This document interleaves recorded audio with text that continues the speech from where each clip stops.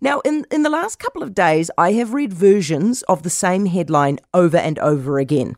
Will this be the climate crisis event that finally spurs action? Well, I hope it is. I hope it's the climate crisis event that finally forces our politicians to start actually sharpening up their climate change policies into something that we care about. For how long now have all of the policies been about trying to save the world from climate change, trying to force the farmers to emit less, trying to force drivers out of their cars so they emit less, trying to force businesses to improve their climate change credentials so they emit less? None of that, right? If you look out the window and you see what's going on in the world now, none of that is going to save us from what is happening out there. Nothing that Air New Zealand or the Transport Agency or Federated Farmers does right now is going to stop the next flooding event, because the climate has already changed, as you can see, and our global emissions are so small that you don't even need to count them when you look at what's happening around the world.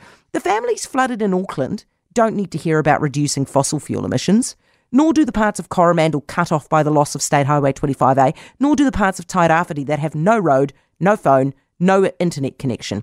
What they need to hear about is what we're going to do to save them from this new reality and stop this stuff from happening to them every blinking year.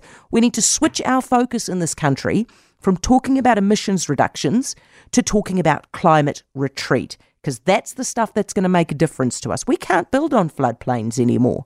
We can't ignore the maintenance of our roading network anymore. We can't just plonk things anywhere where there's a bit of free land. A report out yesterday from the Environmental Defence Society talks about exactly this, about climate retreat. Says it's going to cost us $50 billion. And that is just if we're moving only 50,000 houses at the cost of only $1 million each. So you know it's going to cost a lot more than that. Our politicians have struggled for the longest time to get support for climate change policies. Well, I'll tell you what, they'd have a hell of a lot more support for their climate change policies if they were common sense and if they were realistic. Quit focusing on trying to get Kiwis to save the planet. Just focus on saving Auckland and Coromandel and Gisborne and Hawke's Bay. That is where our money should be going right now. So to answer the question, will this be the climate crisis event that finally spurs action?